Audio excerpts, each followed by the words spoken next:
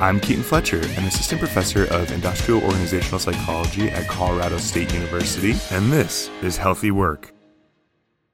All right, and welcome back to another episode of Healthy Work. Thanks for tuning in, and I'm super excited about this week's guest.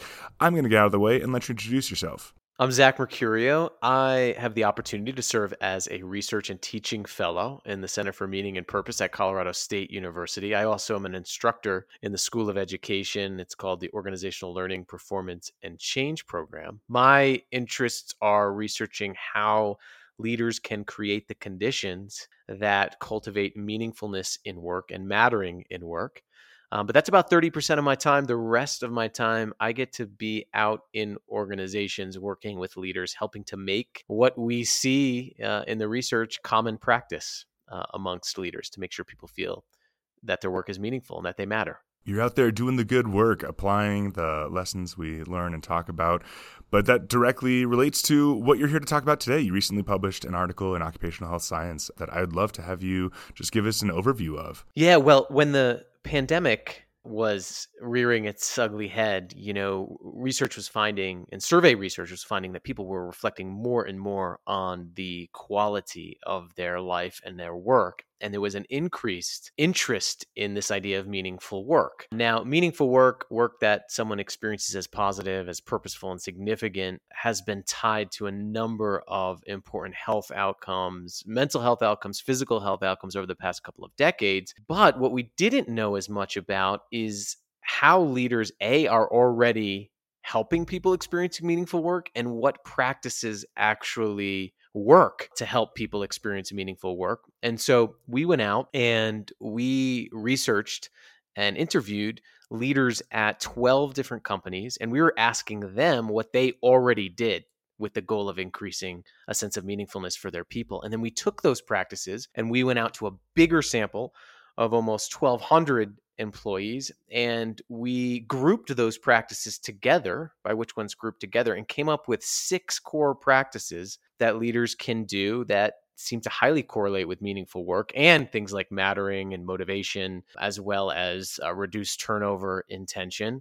And we developed an instrument to help leaders self-assess those 6 areas. And those 6 areas were acting with integrity, investing in people's potential, making sure people understand and know the impact of their work, making sure we're fostering personal connections, and then finally, making sure the start of the work process is meaningful for people and that people are asked about their personal values and they connect to a bigger purpose at the beginning. So it was an exciting project.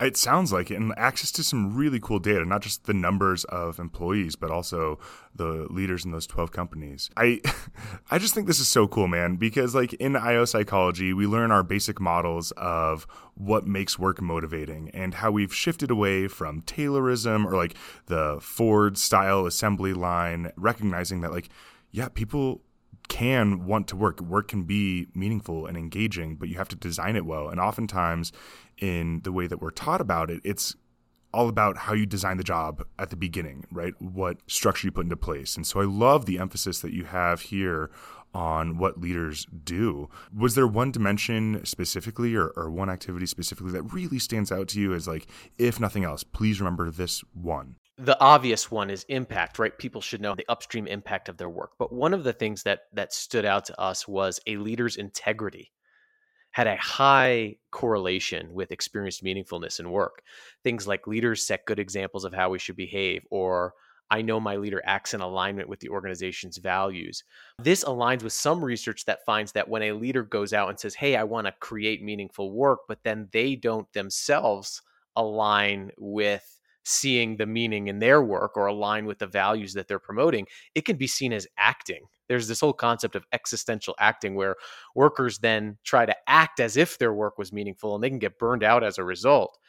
So when there's that alignment between values and actions, when a employee perceives their leader as also doing the work to experience meaningfulness and their actions align with the organization's values, that they, in our study, tended to experience more meaningfulness in the work. And there's not as much out there on how a leader's integrity and how a leader actually acts with regard to someone's experience of meaningfulness in work. A lot of the research on meaningful work has been focused at the individual level. Here's what I can do. Here's how I can craft my work as meaningful.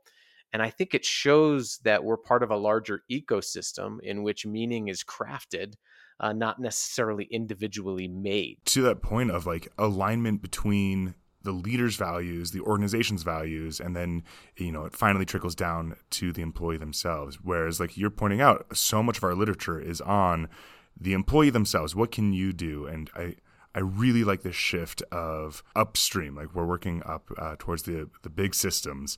And it makes me think too of like some of the interventions around work-life balance of, on paper, a company can value work-life balance and say they do and have policies around it. But if the leader themselves is like emailing late at night, right, that creates that climate and culture where people will say, oh, well, either you're faking it, so I need to fake it too, or, this is just something that we have on paper, but not in actuality. And so I think this is just so interesting.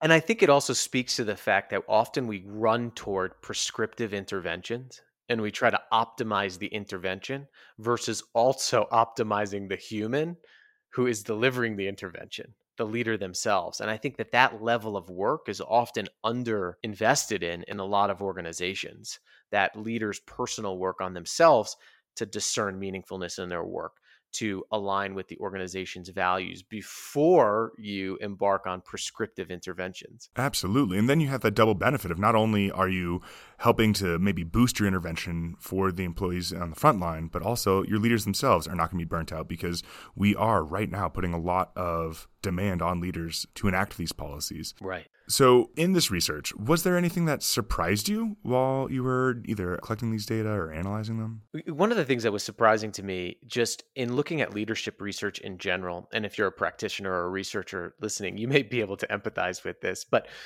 what we found was that there are so many individual styles of leadership that have been associated with outcomes like meaningful work. So if you were a practitioner and you wanted to increase meaningful work, in the research stream up to this point, you would have to pick, right? Am I a transformational leader, an authentic leader, a servant leader, an empowering leader, right? And the leadership styles research, one unintended side effect of this research was our process of going through the literature from the lens of a practitioner and saying, gosh, if I wanted to increase meaningful work, this would be very confusing and confounding because there's so many different styles. So what we wanted to do is we really wanted to build a tool based on practices that leaders are already doing to increase meaningful work, and then abstract that up to creating a set of behaviors with the specific goal of increasing meaningful work versus having to pick from a style. And I think that what was surprising to us was that there were some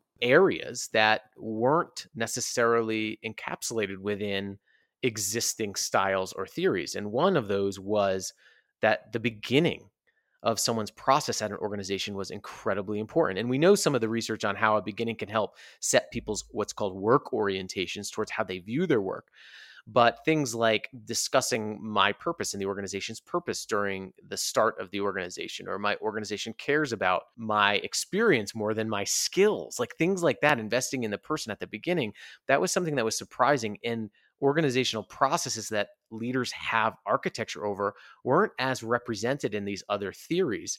So I think this has two implications. One is that I would love to see more practice-driven research on leadership. What's actually working? What's actually out there? And then abstract that up. But also that we kind of miss out when we think about leadership styles on the processes in the organization that the leader influences, like the onboarding process, the training and development process, the performance evaluation process. I think there are many more that we can look at and ask ourselves, how does that system manifest the experience of meaningfulness or motivation or mattering? So I guess very closely related, as a leader or maybe as a frontline employee, what can I take away from this? What's something I can start doing tomorrow? Well, one of the things that you could do is you could use our assessment. Hey, and what's really cool about it is it's not an assessment of whether you're a good leader or not. It's actually an assessment of what your leader is doing. So there's double benefit here. One is, if you're not a leader yet, you can look at this assessment and say, these are some practices I might want to develop. If I'm not comfortable, for example, one of the dimensions was potential, that my leaders help me determine where I can personally and professionally develop. If you need some more development in that area to be a leader who does increase meaningful work, it helps you have a framework of doing that. The other thing that it does is it helps you kind of make sense of your own experience with your leader as well. But if you are a leader, this can also really help you get a sense from your people what dimensions you might need to invest more in to increase their meaningfulness as well. And what I love about the items in the assessment is that they are specific and skill-based. And one of the things I also love about the items that came out through the interviews and then the process of distilling them is that they're almost all dependent on interactions. A lot of them aren't big policies or initiatives, that they're interactions, which means a lot of these practices are accessible every day. It's not often that the practical implications of a paper are the paper itself. And so that's very fun. Yes, right. Yeah, it's really fun. And, there's much more that I think that one of the things that I'm really excited about is I hope that our paper gives a new method, an inductive practice-based method for understanding leadership in this way. And I hope people add many more practices that they're using and study more practices that people are actually using that are actually benefiting people's experience of meaningfulness. And we bring those together and continue mapping this space. Awesome. Last big question for you, Zach. Why do you do this work? I experienced meaninglessness in my first job. Out of college. I actually worked in advertising, and I remember I was in advertising sales, and I went out and I would talk to people who were human beings who were trying to build businesses, and we would go back into the workplace and talk about them as money, as how much money we can get from them. And I remembered everybody around me also talked about what they did last weekend or what they were doing the weekend coming up. And I just my brain could not wrap my head around the fact that most people were living for 2/7 of their lives, the days that begin with the letter S. And I went back to work in higher education initially because I wanted to make sure people didn't end up like me, that they asked those bigger questions, and we redeemed work to being what it always was, which is an active contribution to community. And here I am getting to study this and help people to realize their own significance and how they can impact workplaces and thereby people's lives. I want to give you an opportunity to plug anything or tell people where they can find you. Yeah, I would connect with me on LinkedIn. I know that sounds kind of silly, but if you look at some of the people that comment on what we're doing, they're practitioners out in companies. And so I post a lot of work on the research that we're doing and what we're finding. But one of the cool things is that you get to see reactions from people out there disagreeing with it, saying, I don't have time for this. And then other people chiming in and said, well, here's how you can do that. And I'm so excited about the pragmatic, practical approach to leadership that we can learn from each other and do some action research with each other. So join me on LinkedIn. I'm at Zach Mercurio there, and I'd love to have you part of the conversation. Awesome. Well, thanks so much, Zach. Thank you, Keaton. Healthy Work is a podcast written and produced by Keaton Fletcher and Mariana Arvon, mixed and edited by Keaton Fletcher, artwork by Keaton Fletcher, and our music is Zero Microsong by Steve Combs. Please like us, follow us, and subscribe on whatever podcatching software you use, and leave a review in the iTunes store. It really does help get us out there.